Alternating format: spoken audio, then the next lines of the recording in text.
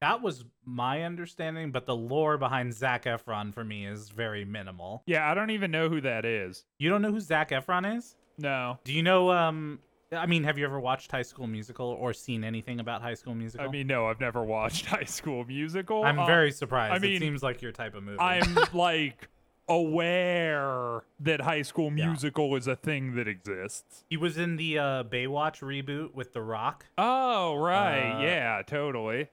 Okay. Yeah, I mean, I feel like that was at the top of your list. Okay, we're gonna have to cut this entire thing out. I just lied to you all. What? I'm not cutting it out, dude. I'm leaving it in. This No, I is the know you canon are. intro. Okay, I just Googled So it, what happened with Zac Efron? and I don't even know anymore. Like, there's too many conflicting pieces of information. I have something saying that he slipped in a puddle of water, which caused him to have his jaw wired shut. Also, there was like some incident in 2019 where boy, Oh my god. So he slipped in a puddle of water. he slipped in a puddle of water. Oh my god, dude. What the hell? Okay, wait, no. There's something else about him having like an infection or something, and then did Zac Efron get plastic surgery for his jaw? Well, this all links together because there's a rumor that Zac Efron will be playing the Human Torch in a potential upcoming Fantastic Four movie. Okay, fine. We Wait, can start the really? podcast, dude. Jesus. All right, let's start it Okay. then. All right. Hi there, everyone. My name's Christian. This is Cape Shit. Oh, you messed it up because now I'm supposed to Hi, say, everyone. This is Dan. My name's Christian, and this is Dan, and this is and John. I'm Dan. No, but I'm supposed to say my own name. Hi, everyone. My name's Christian, and this is Cape Shit. And I'm John. I think we nailed it. Yeah, Hey, it's pretty good. welcome everyone. That was a pretty good intro. I think we nailed it, and Yeah. we talked about Zac Efron. So I think Slipping in honestly, a those puddle, two things. dude. No, I think that slipping in a puddle is a really manly way to get fucked up. I think. Look, Zach, we're still homies, right? Oh, man. If he ends up playing the Human Torch after falling in a puddle, Right, then- I think that's actually pretty. then he funny, would too. just be the human. All right, cool. So today we are talking about Iron Man 2, the third movie in the Marvel Cinematic Universe. Very, very quick summary is this picks up right after the events of Iron Man 1, and then we get a nice little time jump, which, oh man, I even called out some things in this time jump, which is going to be fun to go Oh, hell over. yeah. And then we start to see things are unraveling a bit for Tony as people start to get a hold of arc reactor blueprints and start to challenge his status in the world, which he has built up over the past 6 months. A couple quick notes on this. It was directed again by Jon Favreau, who directed the first Iron Man movie and also plays Happy, the bodyguard for Tony at the start and later on Pepper. Made by Marvel Studios, distributed by Paramount Studios. The first Disney-owned and Disney-distributed movie, by the way, is The Avengers, the end of Phase 1. So all of these ones leading up to The Avengers were already promised to or produced or distributed by not Disney. It sounds like they had to keep those contracts going until they were all out. The movie mostly used computer-generated suits this time, unlike the last Iron Man, the first one, which was a mix of computer-generated. So there were ones that Tony was wearing a lot of the suit, some where Tony was actually wearing like half the suit up. But in this one, it was a lot mostly computer-generated, and it won an Academy Award for Best Visual Effects. So kind of interesting Sick. there. Don Cheadle's first appearance as Rhodey. We see the first appearance of John Slattery as Howard Stark. And kind of interesting seeing these two and realizing how much impact they end up having throughout the entire MCU. So it's kind of interesting. I didn't realize that this was even the first appearance of Howard Stark. And then Mickey Rourke playing the villain for this movie, which really interesting. What was interesting that I found out is he decided that the character should have gold teeth and the bird, and he paid for both of those things out of pocket. Those were not scripted for his character to have. So kind of interesting. So that brings us to the movie. Iron Man 2, third movie in the MCU. We're getting better every time, right? Yeah, something like that. Well, we started off kind of okay, and then we took a big dip. So already your statement has been disproven. But the third one, I mean, it's better than the second one, the Incredible Hulk. The third movie being this one, in case you guys lost my train of thought there. We start off this movie in Russia. I just think it's funny too, because as soon as they introduce a Russian character, you're just like, oh, that guy's gonna be a villain. Like it's like without knowing anything about the movie, it's just like it's a shot of Russia, and it's like, oh, this is the guy he's gonna have to take down because we don't much care for those Russians. No, but you don't understand. He's taking care of his father. This guy's a sympathetic villain. Also, he has a bird.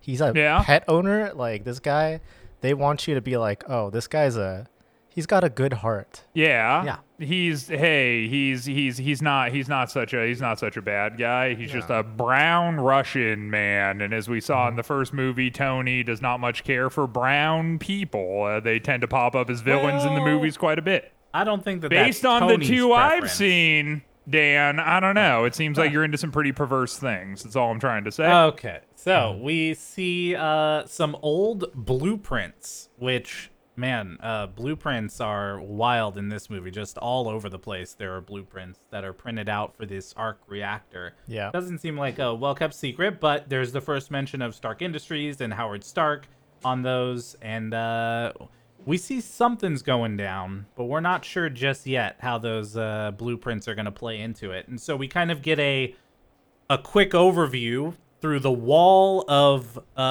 memorabilia that his character has collected, showing that Iron Man has stabilized East-West relations, which was, I just kind of laughed. Like, I can't defend it. Some of the things on that wall were just a bit ridiculous. Yeah, it's very convenient. It's just sort of like, hey, there's been a time skip, and like all of the ramifications of Iron Man existing have been completely dealt with off screen. Don't worry about it. He's here now, and everything's fine. Yeah, and so what we find out through this is that we've got a pretty cocky Tony Stark in this movie, probably more than normal now that he's gotten his extra confidence boost as Iron Man. Now, I did not look at your notes before this specifically because I wanted to see if I captured this. Okay. Did you, in your notes, write a note about something about him in the plane?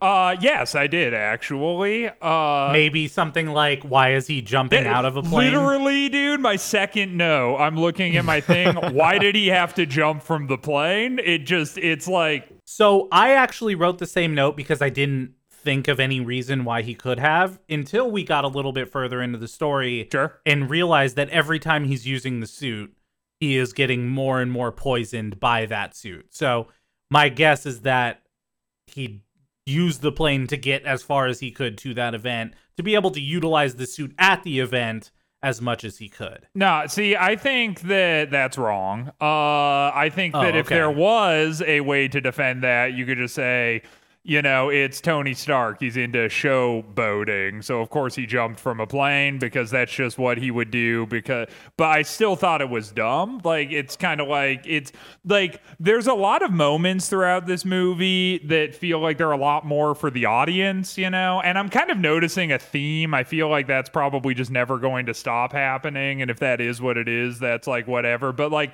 you know, jumping out of a plane, it's like there's sort of no like demonstrable purpose for that. It's just kind of like, you know, it's like, hey, you're sitting in a theater and eating popcorn. You're like, oh, he jumped out of the plane. This guy's fucking badass, dude. Fuck yeah. Well, to offer like an alternative perspective or maybe just like another theory out there, I'm not saying this is correct, but the entire problem that Tony is dealing with in this movie is he's kind of like dealing with the fact that he is probably just gonna die soon, so he's exhibiting a lot of like self-destructive behavior, and so maybe it's manifesting itself in him doing daredevil stunts like jumping out of an airplane. Even though he has an Yeah, Iron even Man though he has suit. an iron, maybe it like even though he malfunctions has and an then Iron Man like suit. and then he just dies, and he's like, oh, okay, God, that cool. would have been a great movie. Yeah, well, it would have been too quick. That's the problem. Yeah, that would have been. Can you imagine like just waves of Marvel fans across America going to go see Iron Man 2, and then it's only 5 minutes long, and Tony just commits suicide by jumping out of an airplane? Almost like Bruce Banner does in the last movie. Right. Yeah. I'm noticing a theme. Wow. Maybe jumping out of airplanes is something that really gets those moviegoers going. They look at that Well- and they say, "Oh man, if I was Iron Man, I also would jump out of an air. Wouldn't that be cool?" It's actually interesting because I can already think of at least 2 more situations in the top of my head where we see people jumping out of planes in future MCU movies. Maybe No, jumping out of don't tell planes me. for Marvel is like feet for Dan Schneider. Yeah, it's like a Dan Schneider feet thing. Yeah, Got it. So Kevin Feige just really likes seeing people jump out of planes. yeah, Yeah, yeah. dude. That's what I'm saying. Okay. Yeah, I guess. All right. Well, that makes sense. What I noticed was I kind of didn't remember this because it's been a long time since I've watched this movie. Tony is very, very arrogant and cocky, but like not standard Tony. Like when he's on that stage talking to that crowd, it is probably the most arrogant he's ever been. And I think it's interesting because thinking back to it, it actually makes like Avengers that's coming up the end of phase 1 make more sense as to like how the path of Tony's gonna kind of take. And even throughout this movie, he gets knocked down a few pegs. So I think it was an interesting way to see the start of this, because then we get to be brought straight into the government wanting a piece of Iron Man and Tony and this weapon or exoskeleton. I don't know, however you want to classify it. But I really liked the, I guess I'm going to like a lot of this movie, of course. But the scenes in Congress, I guess it is, where Tony's testifying in front of senators and all that. I thought it you was, liked that, you dude? liked that one? Oh, I you did. thought it I did was like okay, interesting. I think that Tony Stark is just like the epitomization of like a Marty Stew kind of character, where it's just like he's like the best and he's handsome and women love him, and then he shows up and he like is sitting in front of a group of politicians and demanding things, and he always has the right answer and the right thing to say, and he's just like small, It's just kind of like, I don't know, dude. I feel like a lot of the tension of a scene like that is just it just kind of doesn't matter, because that it's like, oh, he's gonna figure it out. But I do think maybe my favorite scene from that entire little part is when they're talking about how they're like, oh, well, maybe there could be other people making other Iron Mans, and he's like, well, let me go ahead and just hack the TV really quick with my remote hacking device. It's like, do, and then it's like, oh yeah, see, no one else can really do this, and actually, in fact, here's my competitor on the screen attempting to do the same thing, and then the guy's like, oh, how do I get this off the screen? And he like can't find the plug for the TV until after like all of the incriminating evidence has been shown, and then he finds the plug for the TV and he rips it out of the wall dramatically, and he's like, damn it, Tony, how dare you embarrass me like this? And it's just kind of like, oh man, convenient. I feel like that's maybe my word for all of these movies so far, is everything happens and I'm just like, this is real goddamn convenient. But we also don't see that Justin Hammer of Hammer Industries is like, or whatever, Hammer Tech, I don't know, I forgot what the name is already of his company, because he was kind of, the company didn't matter, Yeah. but that he wasn't necessarily the most competent. Yeah, he's not the smartest cookie. Right. Yeah, so he wasn't there necessarily because he was the smart one of the company, whereas Tony is clearly the one that's the inventor of the company, right? Now, I'm not saying that means he doesn't know how to unplug a TV, but I am saying he's kind of a bumbling idiot. Right. Yeah. Who doesn't know how to unplug a TV? Okay. That maybe unplugging it wouldn't be his first thought if he could just No. turn it off. This is one of those moments, Dan, that we get into where I have to go, no. All right, no. Go watch that scene again. there's like several shots of him attempting to locate some way to turn off this television, and he's like, I can't turn off the TV, and then he finally finds the extension cord, and then he pulls it out of the wall. No, but I'm going to disagree again, because how many times have you ever been to a new TV, gotten a new TV? Because I get new TVs all the time from my mansion of many rooms. That's interesting. And My I answer is do actually know 5. Yeah. Oh, interesting. Because when let's say my batteries are dead on my remote, or I've lost my remote, I don't know where the power. Like, do you know where the power button is on your TV right now? Yes. Okay, because you own it. But Right. when you first bought it, did you know where it was? I mean, Can you see from the outside as you're looking at your TV? Can you see where the power button is? oh god, Yeah, I hate this mine's argument, like dude. mine's like a big circle in the middle of the fucking TV. So like, It's on the front of your TV. yeah, my TV has like the border, and then at the bottom, in the very middle, there's a big circle with a power button. Wow. Okay, I haven't seen a TV with a power button on the front in a very long time. So there you go. There we go. All right. Refuted. Well, I guess you have one of those. They probably made that because they saw this movie and said, wow, we should make it easier for people to find the power button in case there's ever incriminating evidence on it that you need to Yeah, turn this off is the a TV super quickly. influential movie that just cascaded into our society and our technology.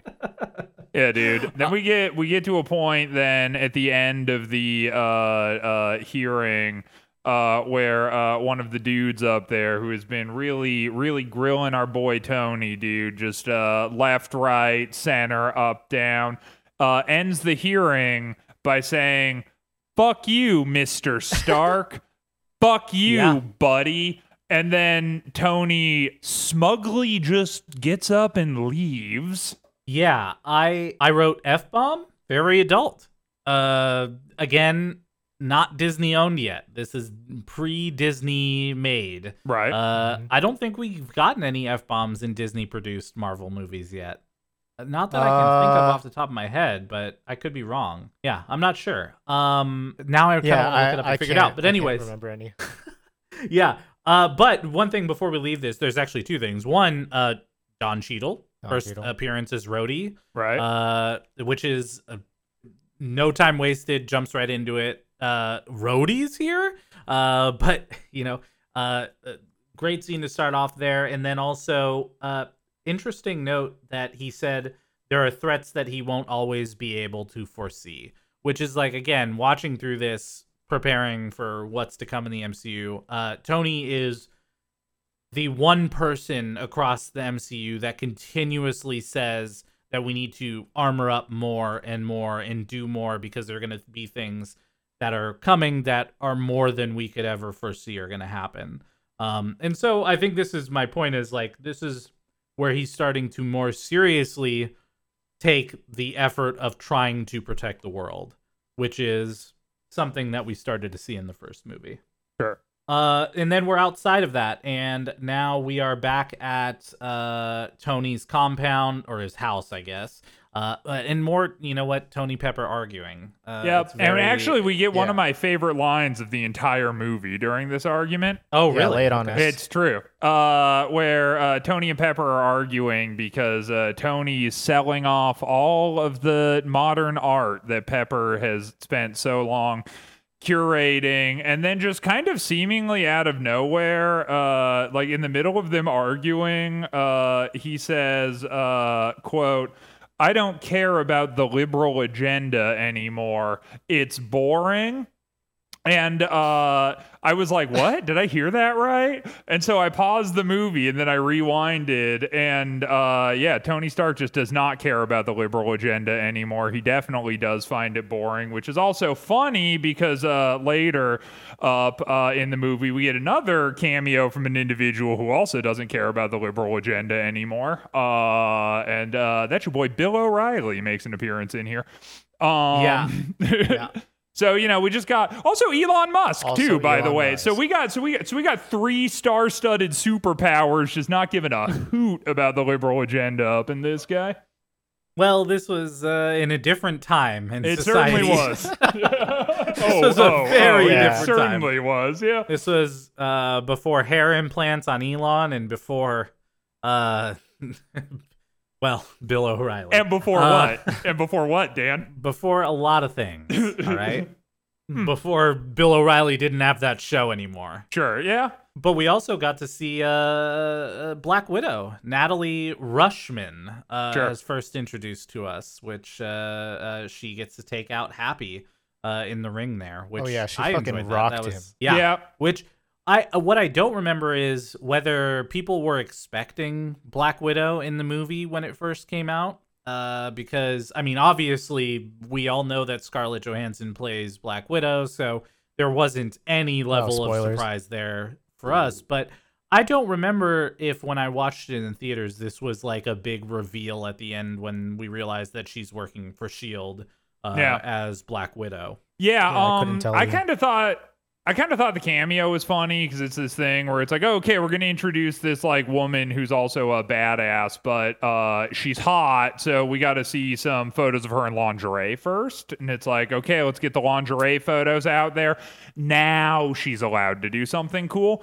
And another thing that I'll throw out too about stuff like this is like, I don't like, what's that actress's name? Scarlett Johansson. I don't like Scarlett Johansson as the cast for that. I wish that they had put someone else in there. I think, see, it's this like annoying thing, dude, because like, yo, I think there's like lots of people for lots of different roles, and it kind of annoys me because like a bunch of like just women hating weirdos on the internet, I feel like have co-opted this singular argument, so it's hard to make it without also sounding like an incel. But I mean it in the least incel-y way possible. Like, I think like a huge muscular woman beating the shit out of people is cool, and it Well- would be cool to see that. Well, you're gonna get that once She-Hulk releases, but Yeah, the whole but point you know, about Black Widow is that like that's not her character. Like her character is supposed to be able to be basically like discreet and move around with anonymity, and being like a big, hulking woman doesn't really fit that category, I guess. yeah, but it's cooler. yeah, no, I think that agree, shit's it is. tight. I'm not refuting the fact that it's cool. Your argument was that you don't like her as the cast for this specific character, but she does fit Yeah. the character pretty well. Yeah. I just She think does. she's too hot and not muscular That's kinda enough. like- and so when I Okay. and so when I see her in a ring, and it's like, hey, rookie mistake number 1, don't look behind you, and then she like takes a dude and like twists his arm and then like flips him around or whatever. I'm like, if it was just that same scene, but it was that like woman from Game of Thrones, like the big blonde one. What's her name? I don't remember her name. You know what I'm talking about though, right? Yes, I know who you're talking about. I'm like, if it was that scene, but it was her, I would have been like, damn, that's fucking awesome. But it's like, But you're talking yeah. You're talking about two levels of fighting, though. This person is part of the Black Widow program, which is meant to be someone who can take down people without brute strength. And Right. we'll get, the thing is again, this is another thing that shows the difference between Disney distributed and owned MCU and non-Disney, because what you're going to find as Black Widow goes through the MCU is that she begins to dress less like this, and we see less cleavage, and we see less of that and more of fighting background, and then we get the Black Widow movie and all of that, which really explain honestly, kind that's of all the for the background worst. of the Black Widow program. I'm gonna say How so? she was hot, and now she's less. Oh, well, okay, well, That's just but I feel that's like just for me though. I mean, I feel like her like only purpose in this movie was she was just like, yo, I'm this like one-dimensional character who's also hot, and then when the plot needs me to like clear out a room full of 8 people, I'll do it. And I'm willing to cede the point because I haven't seen later. Maybe it does get to a point where it's like stealthier acrobatics or whatever. Yeah. But I'm saying in this one, it's just like a lot of like weird fisticuff scenes where I'm just kind of like taken out of it completely by the fact that it's Scarlett Johansson. yeah, well, I guess the initial point of it was to be as one-dimensional as possible, because the goal was not to tip off the audience that didn't know everything about Marvel Comics, Sure. that this person was going to make a big impact. also, in this movie. this is the So- last point I want to make, and I don't want to get too much into it because this all happens later. But they don't do a great job of like fleshing out her character until like the Avengers for a little bit, and then the very end of the entire like phase 3, and then that's when she starts being like a really really good character. But we'll see that later for sure. Well, now we head out to the Grand Prix in Monaco, and we see our boy Elon. Wow, I did not remember that Elon was in this movie, but when the first Iron Man came out, immediately people were referring to Tony Stark's, RDJ's performance of Tony Stark to be like the Elon Musk of the MCU. And I think the only real comparisons here were he was kind of a dick and he's super rich and focused on technology. Right. But not clearly it was not his hairline at that time that was comparing him to RDJ. Yeah. Oh man. Yeah. I was like, Jesus, dude. Yeah. Yeah, it was so it was an interesting cameo to see in Iron Man 2 because, again, after the first Iron Man came out, there were immediate comparisons. A lot of people were talking about him being kind of like Elon Musk in the original movie. Yeah, so Tony goes to like the bathroom here after seeing Justin Hammer for like a quick second. Justin Hammer. Also, an aside, which is really funny because I did mention Dan Schneider earlier, but one of the things that I kind of thought through this entire thing was that Justin Hammer feels like straight out of a Nickelodeon show. Like the dude just acts like a Nickelodeon villain the entire time.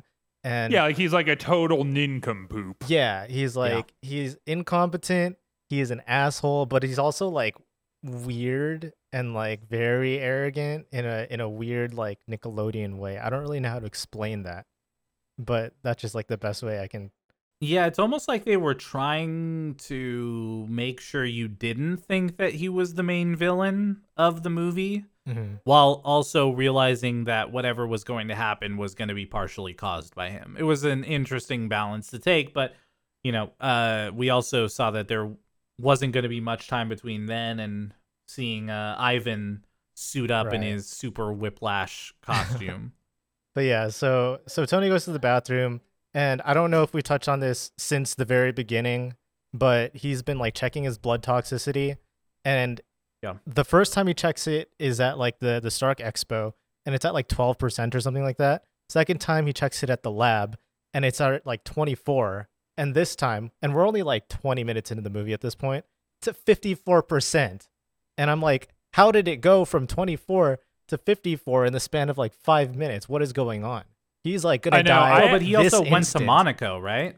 Yeah, I actually wrote that down too because I think that stuff is such a funny trope in media where it's just like you have this like nebulously vague number that just it's like the number's getting larger, but like it doesn't really mean anything, you know? Like, I mean, and I understand in the context of this movie, it's like it's his blood toxic, but like if your blood toxicity is at 53%, like you're due, like it's like so what? So then like 100% means he has like 100% toxic blood. Like, or is it like 100% is now the level where it's unsustainable for him to live? But yeah, like, I think that he would develop it in a way that he wouldn't have to know which percentage he would hit to die. He would program it in a way that it would be when it hits 100%, he's at the level of toxicity that would cause him to die. Yeah.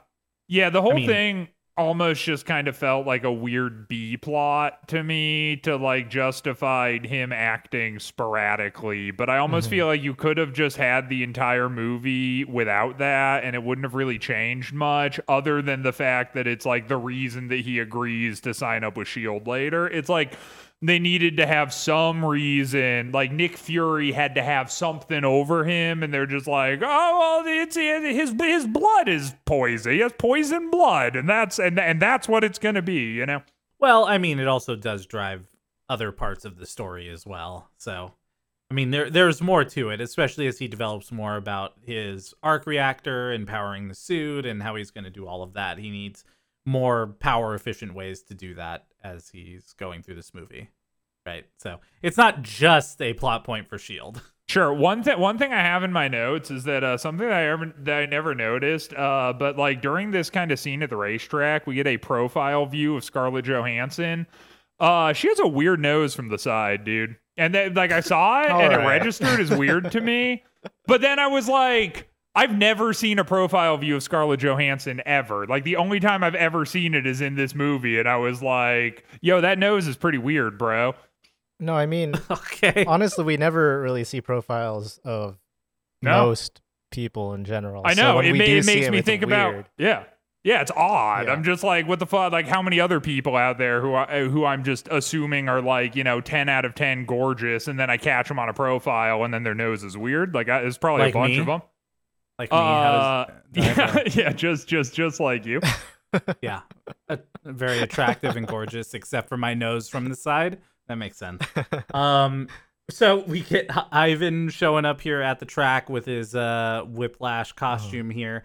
And it's the first appearance of this arc reactor tech outside of Tony's suit. Right, but Right, first, Yes. we get a scene that's occurring, and I just want to make sure that we definitely touch on this, where Pepper and Pepper's homie, the bodyguard, Happy, have to drive backwards on the racetrack against the flow of the race that's currently taking place. Yeah, dude, like the villain Mm-hmm. shows up, but the most villainous thing that's happening is them driving opposite direction of all these racers going like 200 miles an hour. And it's like so stupid. We're trying to save you guys driving opposite direction. I mean, you're Oh, not man. going to see this movie to find an realism. You're not. I mean, it's just not what you're. Fine. I'm just saying that scene in particular. I'm like, dude, you guys are stretching it even for the world that you've created. I'm having a hard time buying this. I mean, technically, it's what he was hired on for, is to get Tony out of sticky situations. So he's got to be good at driving against Driving the against traffic the of 200 miles per hour race cars. race cars. I think if there is any, It's race if there's cars, dude. Like, it's like Look, it if- doesn't even make sense. well, I mean, look, neither does someone putting on a suit that forms around their body and then allows them to No, fly. but no, this but like- all works in the science of the universe, but Right, the yeah. cars still move at the same speed. Right, yeah, that's what I'm saying. You can't just brush past that argument by being like, well, Iron Man doesn't make sense. It's like, yeah, Well- I guess, but that's different. That's not what I'm saying. Okay, well, here's where I will, I guess, let up in my review of this part. Okay. Is when we finally get the car to where it needs to be, and he needs to turn into Iron Man. So he Oh, needs yep. the suit, right? And so he's tearing apart the car, and Pepper's screaming and not able to get it, and Happy keeps ramming him with the car over and over, and finally he gets the suit. This is where I go, okay, come on now. He takes about 20 seconds or more of It's- just suiting up. It's so dramatic. Yeah. He has this long, dramatic suit up scene while the guy's just like standing there Yeah, with dude. two electric whips just staring at He's him. straight up digivolving in front of the enemy, and he's not doing I can't defend it. I just can't. There's nothing I can do to defend No, that here- moment. I will say, however, that is a super dope suit up sequence. Oh yeah, Just the sequence itself is amazing. Just maybe like at the wrong spot of the movie, because yeah, you have to suspend your belief there for a moment that Ivan is not just watching this entire thing happen for 20 plus seconds while he is suiting Well, up. also to Right. distract you from the fact that that part is totally unrealistic, I thought it was really cool that like after Tony gets like whipped while he's in the car, he like is on the ground, and you get like this glimpse of Tony defending himself even without the suit by just being like resourceful, because he's like using the Yeah. mirror of like the side view mirror of the car to like figure out where the villain dude is, and he kind of is able to avoid and like deter him until he's able to suit up, which was like a cool Yeah, you can character tell plot. that he's been. Yeah, you could tell like he's been training. He's been working like to be more useful Mhm. outside of just his suit in general. And obviously they show that at the start with the fighting. They show it as he's, dodging the initial whips from Whiplash and all of that as well. Oh, is that his name, So you Whiplash? see that, yeah. So this character was a mix of a couple of characters together.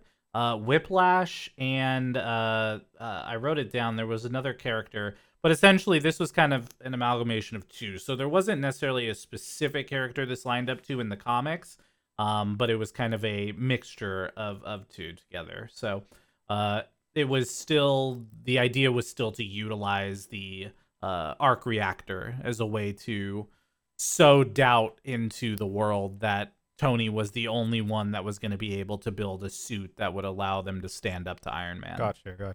The fight here wraps up quick, but we realized the initial point of this fight was not for Whiplash to defeat Tony.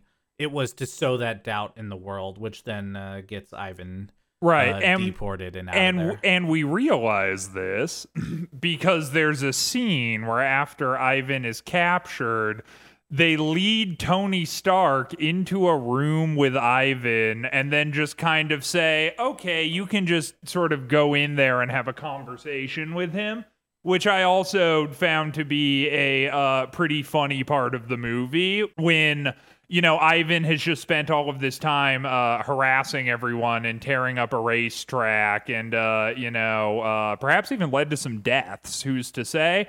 And then the very next scene is just like Tony kind of standing in a room alone with a completely unrestrained Ivan as they like sort of talk pseudo philosophy with one another. Was he not restrained in any way? No, he's just sitting there on a bench. I watched the movie twice because my life is awful. Yeah. Well, I mean, I obviously he wasn't in the U.S. here, and so there was a bit of leeway here, it seems, in letting Tony walk in there. But also, I think there was a realization here that the tech that was being used was something that no one in that moment around him would know how to deal with. Well, yeah, but right? just put a guard in the room. It's the same issue I had with the first movie where it's like, what's up with all these like paid guys with guns who just like refuse to stand around and watch the captive people so that we can get dramatic monologues? It's like, And this just isn't- do your job. Just stand in the room. This isn't even the only time that exact problem occurs in this movie. Later on, we see that Ivan is teaming up with Justin Hammer or whatever. It's the same exact issue where like he could have just had people watch over him the entire time, but no, zero supervision. Oh, well, I mean, but the idea also was that Ivan was at a level of intelligence that no one Justin Hammer was going to employ would know.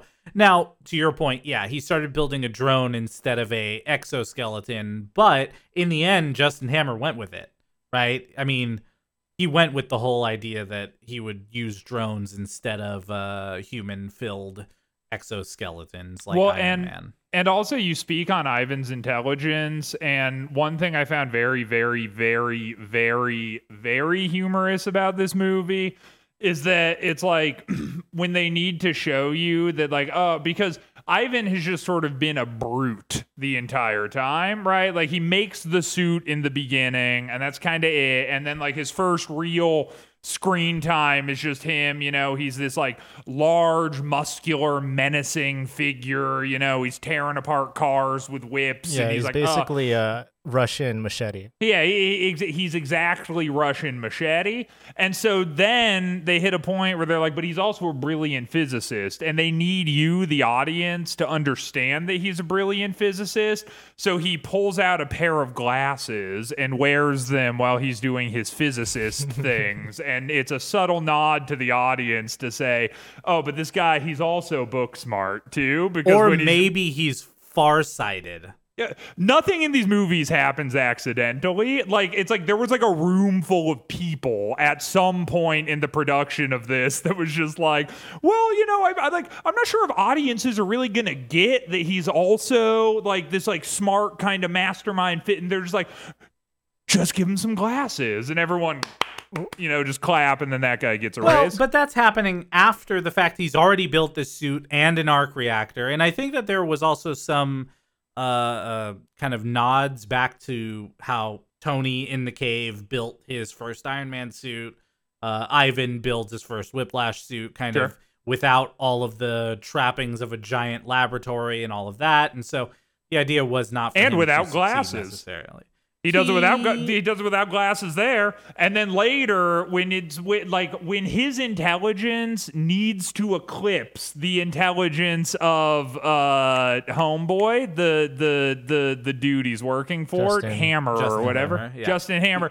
When it when the audience needs to know that actually this guy is smarter than Justin Hammer is, he pulls out glasses, hacks his security system, and they keep giving him props, which is a funny thing I noticed too, because now he has glasses, so he's a little less menacing, and then the scenes where he has to be menacing again, he gets a toothpick. Just a thing I noticed. It's like, because then he's doing all this physicist stuff, but now he needs to be intimidating again, but they already gave him the glasses, and he's wearing that, so the scenes where he's intimidating, he's like flicking around a toothpick, just so you know that it's like, he's still that badass from before. He's still menacing. He's got a toothpick now. It's good guys don't chew those. Well, to be fair though, in when he was building his first suit in Russia, he wasn't on a computer typing things up. He was like blacksmithing. He was like putting together all of that, his suit, right? So it's not like when he was in Russia, he didn't need his glasses, so they didn't give it to him. In the first time we saw him on a computer needing to read, he was wearing glasses. Oh, right, because he's only farsighted when he's looking at a computer screen. Got it? What do you need to no, that's all right. Anyways, so there was no moments before that would have required him to wear glasses, is my point. Yeah. When he's putting together an arc fusion reactor Yes, from correct. scratch.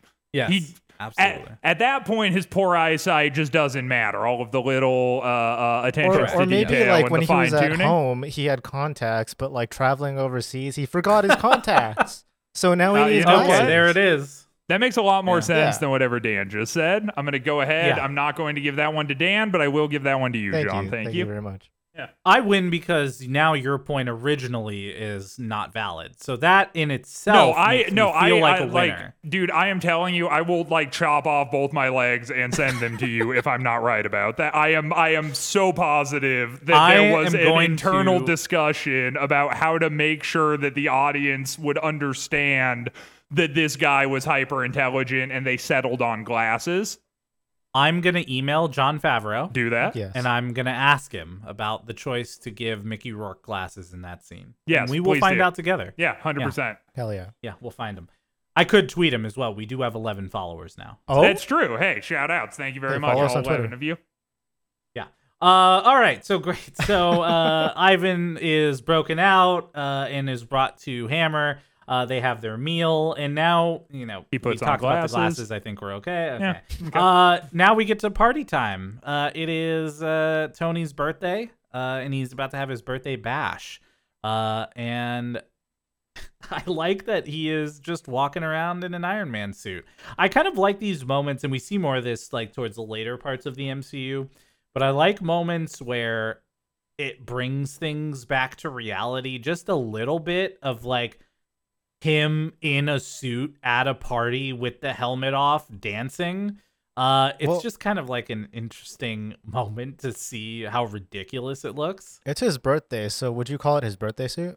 Whoa, hey, how long were you Oh, sitting on that God. one, All right. dude? Anyway, Oh no.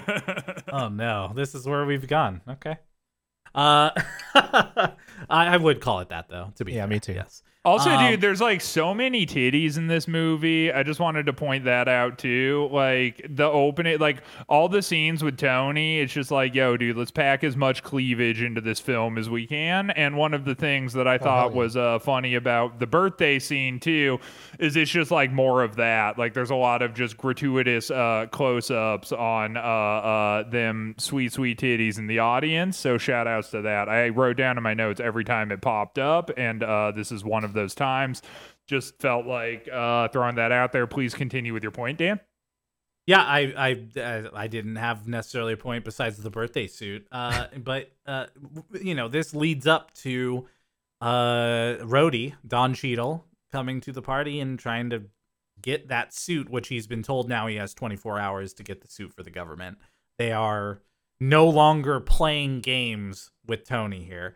And so War Machine suits up for the first time, right? And we see a fight between Tony and Rhodey in these two different Iron Man suits. Which I kind of thought was funny, too, because in the first movie, they went through so many, hoops just to show you how difficult it is to control the Iron Man suit. Like, it took Tony just trial and error and trial and error and trial and error, and then eventually he kind of got it. And even by the end of the first Iron Man movie, he's like, I'm still not up to 100% capacity with the suit, but like I'm well on the way and whatever. And then it's like, Rhodey just kind of puts the suit on and is like, yo, I can do everything you can do. And then they just proceed to like beat the shit out of each other and are perfectly evenly matched the entire time.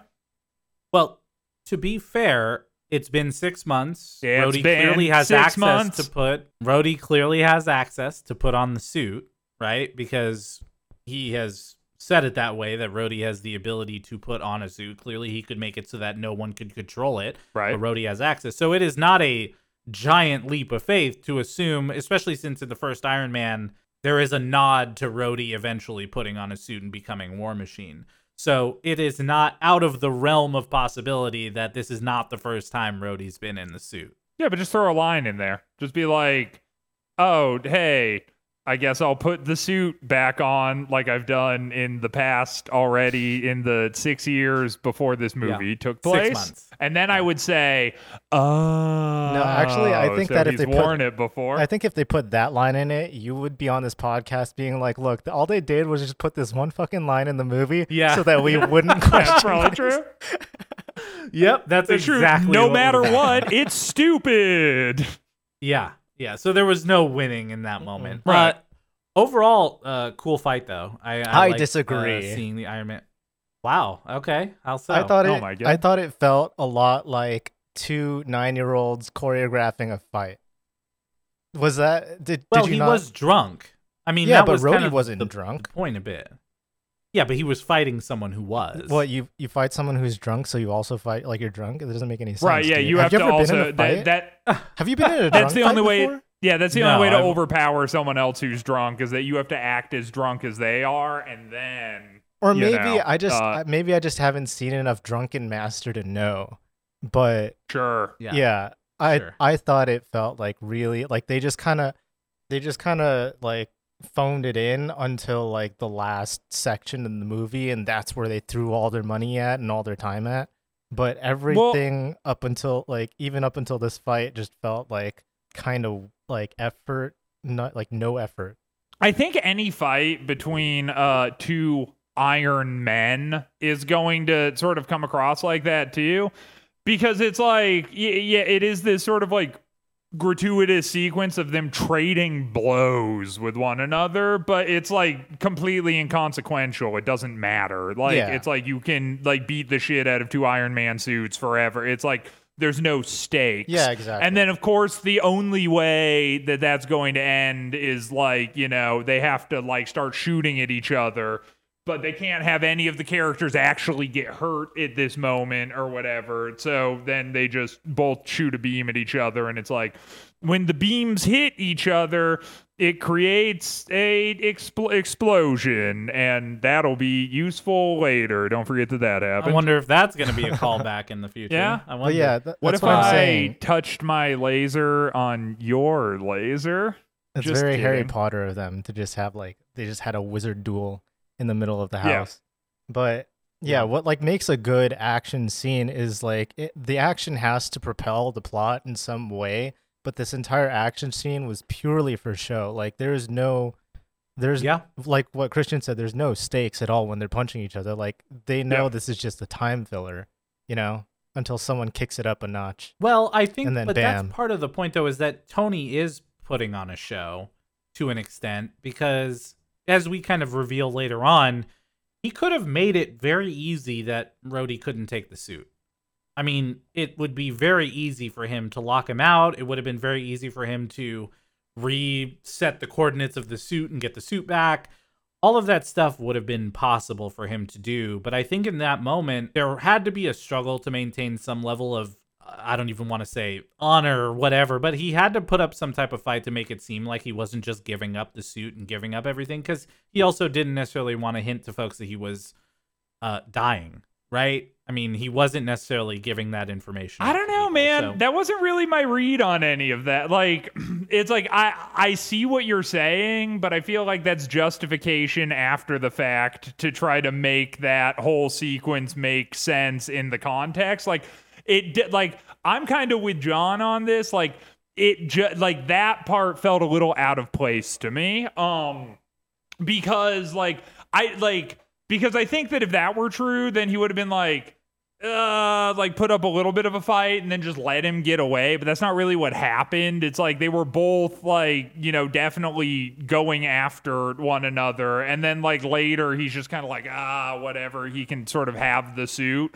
But in that moment, I think it's supposed to be this like crescendo of emotions. Two best friends at odds with one another because of Tony's behavior.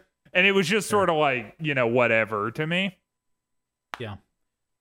Well, we now get the Randy's Donuts scene, which this moment of Iron Man eating a donut in the middle of that giant sign was one of like the standout things that got put on T-shirts and mugs. Wait, and really? Hats and yes, that vision of him laying down in the middle of the Randy's Donut sign I saw everywhere after that movie. Dude, imagine came out. that you're a grown man and you go out and you buy yourself a Iron Man in the Randy's Donut sign coffee mug.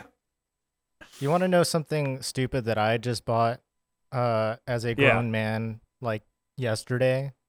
I bought a shirt, a pink purple tie-dye shirt with two horses galloping on it with the text, "Horses hate global warming, and so do I." Yeah, that's cooler than like a Randy's Donut sign coffee mug. I have a feeling we could probably say anything and you'll say that that's probably... Oh, yeah, that was kind of... That might be fun. That was kind of like my illustration. Pick something. I can't. I'm not good enough to understand what you would think would be less cool than Iron Man in a Randy's Donuts t-shirt. Oh, here's one. Yeah, that's true. Oh, I think Punko Fops are stupid. Punko Fops. Funko Pops? Pops? Yeah. Funko Fops. Punko Fops. I think Funko Pops Ooh, are that stupid. is a tough one.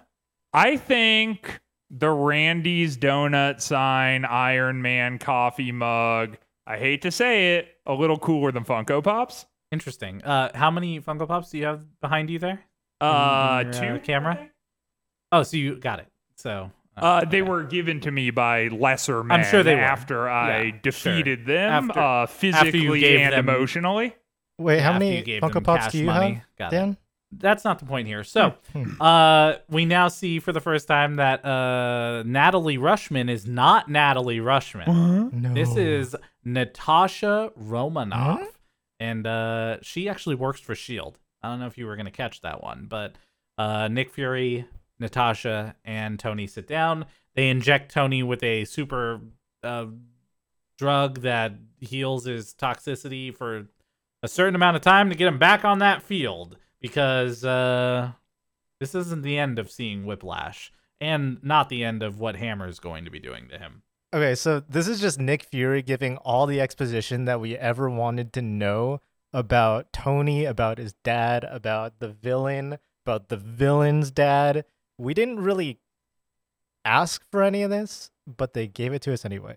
Well, I think we did get one piece of information here that was important to know, which maybe we kind of thought was the case, but Tony clearly didn't realize, which is that Howard Stark is a founding member of S.H.I.E.L.D. And what we end up realizing as we keep going throughout this is that Howard Stark had a big hand in a lot of the Avengers and S.H.I.E.L.D. and future things that we'll see across the MCU, this is the first time we realize that Howard Stark's impact to the world is not just the missiles and everything else that it's been making in the city of the future, but that there's some other things that are going to pop up that Howard Stark is responsible for. And that I think the next time we're going to see Howard Stark is in the Captain America movie coming up. Right. Yeah, we also get the piece of exposition around this time too, which is another thing that I personally enjoyed. Where Tony's like watching back old movies from his dad. And it's like, and he's realizing that maybe him and his old man weren't so different after all, but he still is perhaps begrudging the way that he was treated as a child a bit. And then his dad ends off the series of movies with like this exposition towards the camera where he says, like, and never forget, Tony, my greatest creation of all is you. And it's like, as I was watching it with Allison, I like said the words as he was saying the words without ever having seen the movie before, because that's how much it was like just on the nose. It was. Yeah, I agree. There's nothing to say about that. Yeah, no But one can also, defend that. All right. Just- I think I win the podcast now. Thank you very much. Nope, I don't think that's it. We'll see because we haven't even gotten after the next 24 movies that we watch. Yeah. we'll decide then who wins the podcast. Yeah, sure. Yeah. That's fair. This is also around the time too that we get the Bill O'Reilly cameo that we kind of referenced earlier. Exactly. Which I really sort of enjoyed. It's kind of funny to me to think that like so many people in the United States got their news directly from a guy who you could like pay to be as angry as he was at someone like Obama, to just be that mad about like Iron Man in a movie, you know? It's like, it's just like, Yeah. I mean, it's like this is entertainment at a certain point, right? It's like, you know, it's just like, okay, all the shit that you normally say about politicians, we're just gonna pay you $4 million to do that, but just swap their names out with Iron Man. And it's just like, who is this Iron Man? Is he good for America? You know, it's just like, I found that humorous. I frankly think we should have more right-wing talking heads throughout the MCU heading into the future, and I hope that we get to see that. Wow. Well, I guess we'll have to watch all the movies to find out. I suppose we will. This is where Tony's going to use some camera technology, and he's going to steal that giant diorama of the city of the future because he sees something in the design of that city that seems like it was planned that way. And then you see the shot of all of a sudden him with that giant city thing broken down into 4 giant pieces sticking out of the top of his car as he drives 70 miles an hour to get back to his house, which that was probably the most unrealistic part of this movie. No, I think, it wasn't. No, I No, it don't think wasn't. that you could No, call that was that it the for most me, unrealistic for sure. part of this movie. Yeah, I think that was it. Not the 200-mile-an-hour cars with the Happy Drive. No, Right. this I think was it for me. So Yeah, or Ivan's glasses. no, that was realistic because it made him look smart. So so we get. I mean, he we did get, look really smart. To be did, fair, it yeah. does make a world of difference. Yeah, I mean that's why I wear glasses. And in fact, we're all wearing all glasses. wearing I glasses didn't right realize that. Yeah, that's. Yeah, this is We're what really making our screens case. do to your eyes, kids. Watch Fun yourselves. fact, I don't actually. Yeah. These aren't prescription glasses. These are just blue light glasses. Oh my god, you're such a gamer. Oh, man. We do get as Tony's back at his lab working on this new element that he has garnered from the diorama of the city.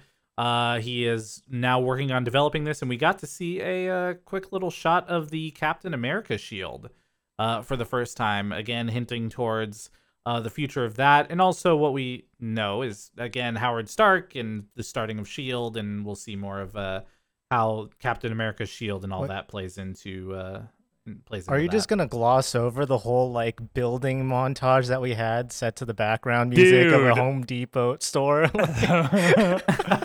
That was amazing, dude.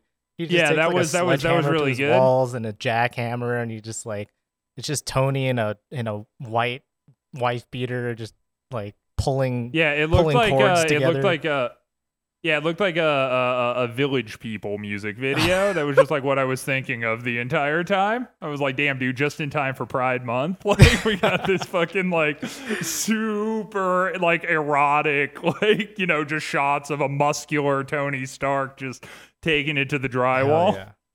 Yeah. Honestly, he was yeah. hella fit for this. He was, dude. Yeah. And you know what's interesting? I think I just saw this. It was when Robert Downey Jr. filmed the first Iron Man, he was 43, I think, which is just interesting. I didn't realize that he was 43 when he started as Tony Stark and then went 10 years of playing Iron Man throughout this cinematic universe. So ending at 53 years old, still playing Iron Man was, I don't know, seems like interesting age to start playing a superhero like that. Yeah.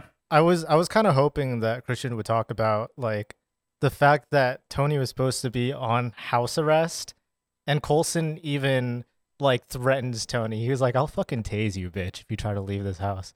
And then Tony just goes and like leaves the house, and he gets back, and Coulson gets back, and he's like, "So I heard you left the house."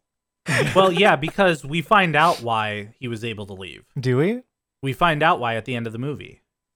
Because Coulson, when he comes because back of and Thor. says that, he says, "I was taken away. There was an emergency." No. He says, no. Or, fucking, what's his name? Tony Stark asks him, "Where were you? It's been like 3 years." And he's like, wait, I have the quote. Here. He says, "I was doing some stuff." Yeah. That's what he says. Yeah, Yeah, and I think what happened was he got the call about the hammer and then had to figure out all the logistics of what he was going to do and get out of there, right? That's the way I took it. Well, I also thought it was funny that Coulson was just allowed to like walk into Tony's lab and like kind of surprise him, because they have like this big emphasis constantly on like who's allowed in and who isn't allowed in, and only certain people have the code and you have to punch it into the thing. And then there's this thing where it's like Tony's in his lab and then all of a sudden Coulson's just like there, like, "Hey, what's up, man?" And that's just kind of completely glossed over. They just needed him to be there at that point. Well, yeah, because he was tasked by Nick Fury to like watch over Tony and make sure he didn't leave the house, but he like failed at that. So I don't think it's unrealistic that Nick Fury would have made sure that Coulson has full access to Tony's house. Yeah. Yeah, maybe. Yeah, I didn't catch that as the unrealistic part of this movie. I'm still gonna say it's the part where he's driving on the freeway with the 4 pieces of the Yeah, diorama. sure. Okay, dude, 20 sure. miles an hour. Yeah, I think then that we're was the back. part. We're back at the Stark Expo, Yep. and we get our round 2 army recruitment thing going on. Which If is kind anything, of it's funny. the opposite of that, because now we're talking about Justin Hammer bringing drones so we don't have to recruit people. Right, but he's just like, we got ones for all branches of the military, the army, and everyone's like, ooh, and it's like, we got the Navy, and everyone's like, yeah. We love the Navy. We got the Air Force. It's like, oh, and we got the Marine. It's just kind of like, I was just like, you just fucking bring them up, dude. Damn. Yeah, and then we see that Ivan has killed 2 people and they are hanging from the ceiling. that was which, sick. Again, Yeah, it was wild choice. Yeah, if there's one thing I enjoyed, it was that. That was pretty fun. Mhm. Gotcha. That was your favorite part of this movie. Hmm. All right, Mhm. makes sense. And then we see for the first time the full War Machine suit with Rhodey in it, with the decked out guns and ammo and everything hanging off of this suit, which I think looked pretty cool. I mean, does it need all the guns? No, but did the suit itself look pretty cool? I thought it did. I thought it was a nice way they ended up doing that, even though somehow it all worked perfectly, even though Justin Hammer built it. That was maybe the part that I didn't understand, because it seems like Well, everything else that he built. It didn't Hammer all didn't work build it. perfectly. Right, because the part that Hammer built malfunctions later, Yeah. but all the stuff that Ivan built worked That he- perfectly. I guess that's true. Yeah. Yeah. So it's a mix of both there. What is interesting in this moment as they start to then release the drones out into the wild, and now Tony's gonna have to save the world, and the War Machine suit is not under Rhodey's control. Is something I'd want to point out. Do you remember this moment where there's a kid standing in the middle of the fairgrounds and is in clear danger of being killed in that moment? Do you remember this little kid with the Iron Man's helmet on? Oh, how Right. could I forget? Well, the fan theories and lore that has later been, I believe, confirmed is Peter Parker, Right. Spider-Man. That is an early appearance of Peter Parker, and that the timeline of the MCU lines up for him to be that age at that time, visiting the Stark Expo. And Okay, but Yeah, like, but like why? but why? yeah, but no, but there's no why? reason.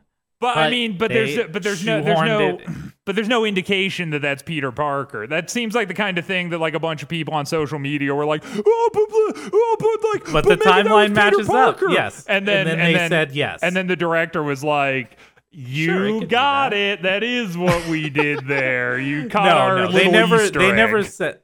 never said that was the point. Uh-huh. But I thought it was an interesting was the thing that, point. yes, it was driven initially by social media. Yeah. And then they just said, yeah, sure, that And makes they said, sense. "Hey, you know what? Stop fucking tweeting at us." Yeah. You we got also it. get the first real suit up of Black Widow, Mhm. and also the first real Black Widow pose while fighting. Right. Yeah. The pose that we will pose. see, yeah, the pose that we will see referenced many, many times through the MCU. That is the trademark Black Widow pose.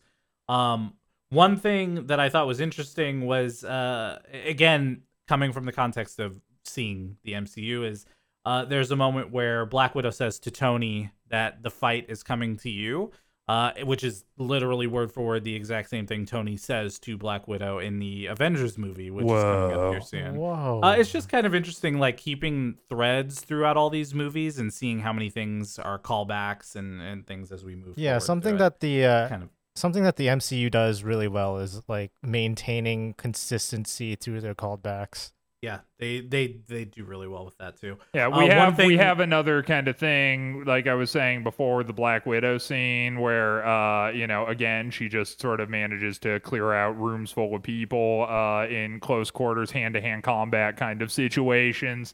And again, dude, like, hey, shout outs to it, but I just found that whole thing, like, it just kind of took me out of it a little bit. I was just sort of waiting for that to be over so that we could, like, keep going with the rest of the movie at this point.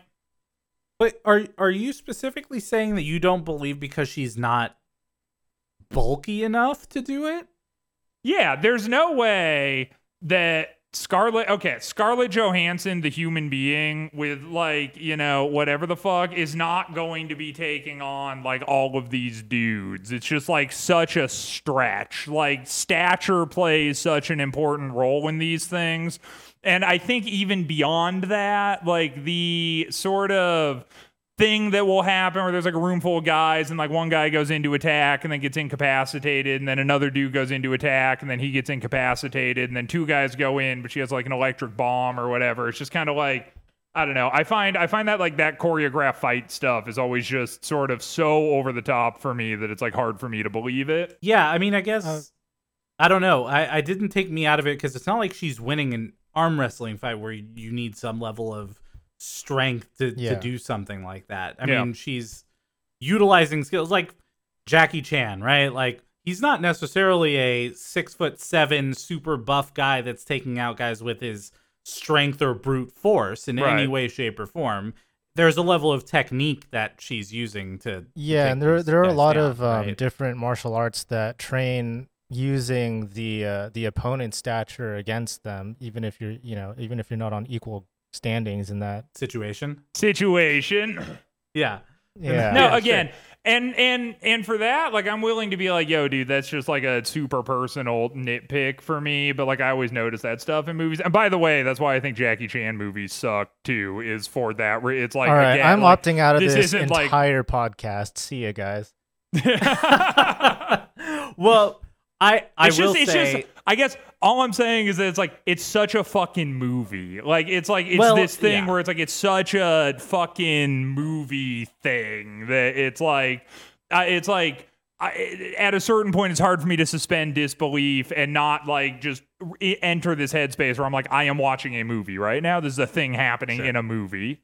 Yeah. I will say that when you then go and compare it to something like the Daredevil hallway fight scene where he's like Oh yeah, that old tearing boy down fight a group. scene. Yeah, that's just like one of the best fight scenes Yeah. I've seen in a superhero thing. Well, in anything. When you compare it to something like that, I get it. Yeah. And and totally. And I feel like they handled that. And again, I'm willing to say, like, maybe they flesh out the Black Widow character better later. This isn't like a total condemnation, but like the Daredevil stuff made sense to me in that, like, you're talking about like the hallway scene, because it is like utilizing a ton of agility and like, it's like what it sort of fits with the character. Like with this, it was just like bulky chopped up scenes of her just like taking out, one or two people at once, like in some fanciful way that it just didn't like sit correctly with me. I was just like, this is kind of a lame choreographed scene. If there was more flips and acrobatic maneuvers, maybe I would feel differently about that. And maybe we get that from her later. If they shot this in a oneer, the same way they do Old Boy in the Daredevil scene, would you like it more? Yes, 100%. Okay, cool. Well, there you go. That's all it takes. One thing I forgot about this final fight is that Ivan goes full suit in this one. That he's actually gotten a full-fledged Iron Man-ish suit with his whiplashes at the end here as he takes on both War Machine and Iron Man. I thought the design of it was pretty cool, but then again, I thought a lot of this movie was pretty cool. But yeah, so it's War Machine, Iron Man, and Whiplash as they take on their final fight. Thoughts on the final battle scene? Was it better than Iron Man and War Machine fighting it out earlier? No, I thought that this was a pretty anticlimactic end to the movie. And again, it's like, I sort of end up with this problem when I talk about this, where it's like, I get that I'm like expected to be the dude, but really like the end of Iron Man 1 was so much better than the end of this. Like, because they didn't really win. They just kind of like utilized the power of friendship. It was like an anime. And then when it's done, like, we don't get anything cool. They just sort of like fly away and don't talk about it. And so it's like this villain that's being built up through the entire movie dies in this pretty nonsensical way. And then that's it. And then we never hear about him again, and they don't have a conversation. They've already brushed past it. Well, but before they can brush past it, turns out, you guys, that the drones are actually bombs. He put bombs inside all the drones, and no way. Yeah. We're like, and my thing with that is always like, I kind of said this about the Hulk too. But it's like, I'm like, if you have like your super weapon, just like use your fucking super weapon, dude. Like, just set up like if the drones have bombs, just set up the bombs to explode as soon as the drones go offline. And then it's an entirely different movie as masses of people are being slaughtered at the Stark Expo. But it's just this like weird thing where it's like the bombs are set up to trigger in direct correlation to me dying. So if I die, then the bombs go off. And then like suddenly there's just like no one in the expo center. It's like, it's just Pepper. She's the only one around any of these bombs anymore. Like, she was just like standing with Hammer and the police force and a bunch of other people. Like, but they're just not here anymore. And now she's in danger. This is like a packed ass expo center. So it's like, where did all the people go? But like, they're just all gone. And like the whole thing about the bombs being in the robots doesn't even matter, other than to put Pepper in danger for like 5 seconds, and that doesn't matter anyway. Like, it was just dumb. Like, it's like that didn't mean anything. They just needed a scene for Tony and Pepper to be able to like reconcile. So he has to save her again, just like how in the first movie, she really didn't need to be there, but they needed a reconcile. So it's like anytime Tony and Pepper are together in any context, it's like he has to save her, because then it's like, all that you being a dick that's been happening throughout the movie doesn't matter because, damn it, Tony, you saved my life again. Let's kiss on a rooftop. It's just like fucking nothing. It just doesn't mean anything. Yeah, that was one of my my problems with this movie kind of just existing as a whole, was that a lot of it feels like it doesn't matter. It's supposed to feel like it explores like Tony going through a hard time and like coming out better at the end of it, but he doesn't really come out better at the end of it. All he does is like fix the thing that was killing him, which is like the palladium in his arc reactor, but that could have easily just not been a plot point and they could have gotten rid of this entire movie and gone to the third one instead. Am I wrong? Yeah.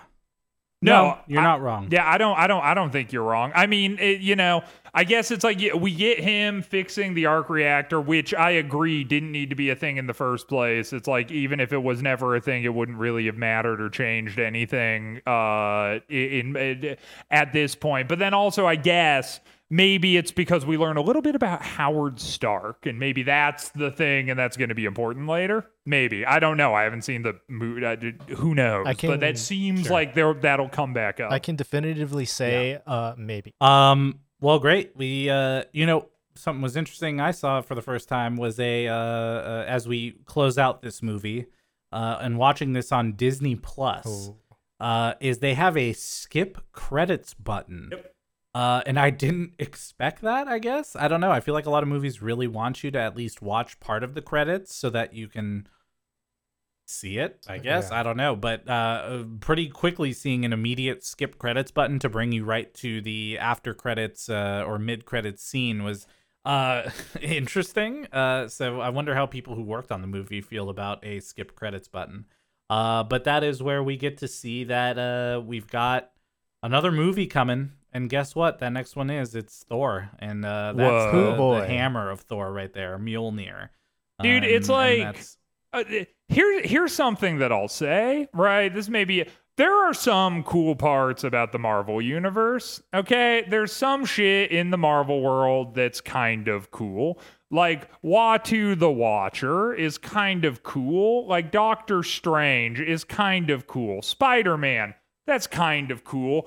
Like, why the fuck did they start their franchise with Iron Man, the Hulk, and then Thor? And it's like the only, and we get cameos from like Black Widow or Nick Fury. It's like, there's all these things I don't give a fuck about. Like, I wish that we didn't have to watch Thor. It's like, they're just like, hey, like, all of the lamest superheroes all get a ton of screen time at the beginning before we actually get anything interesting. Like, what the fuck, dude?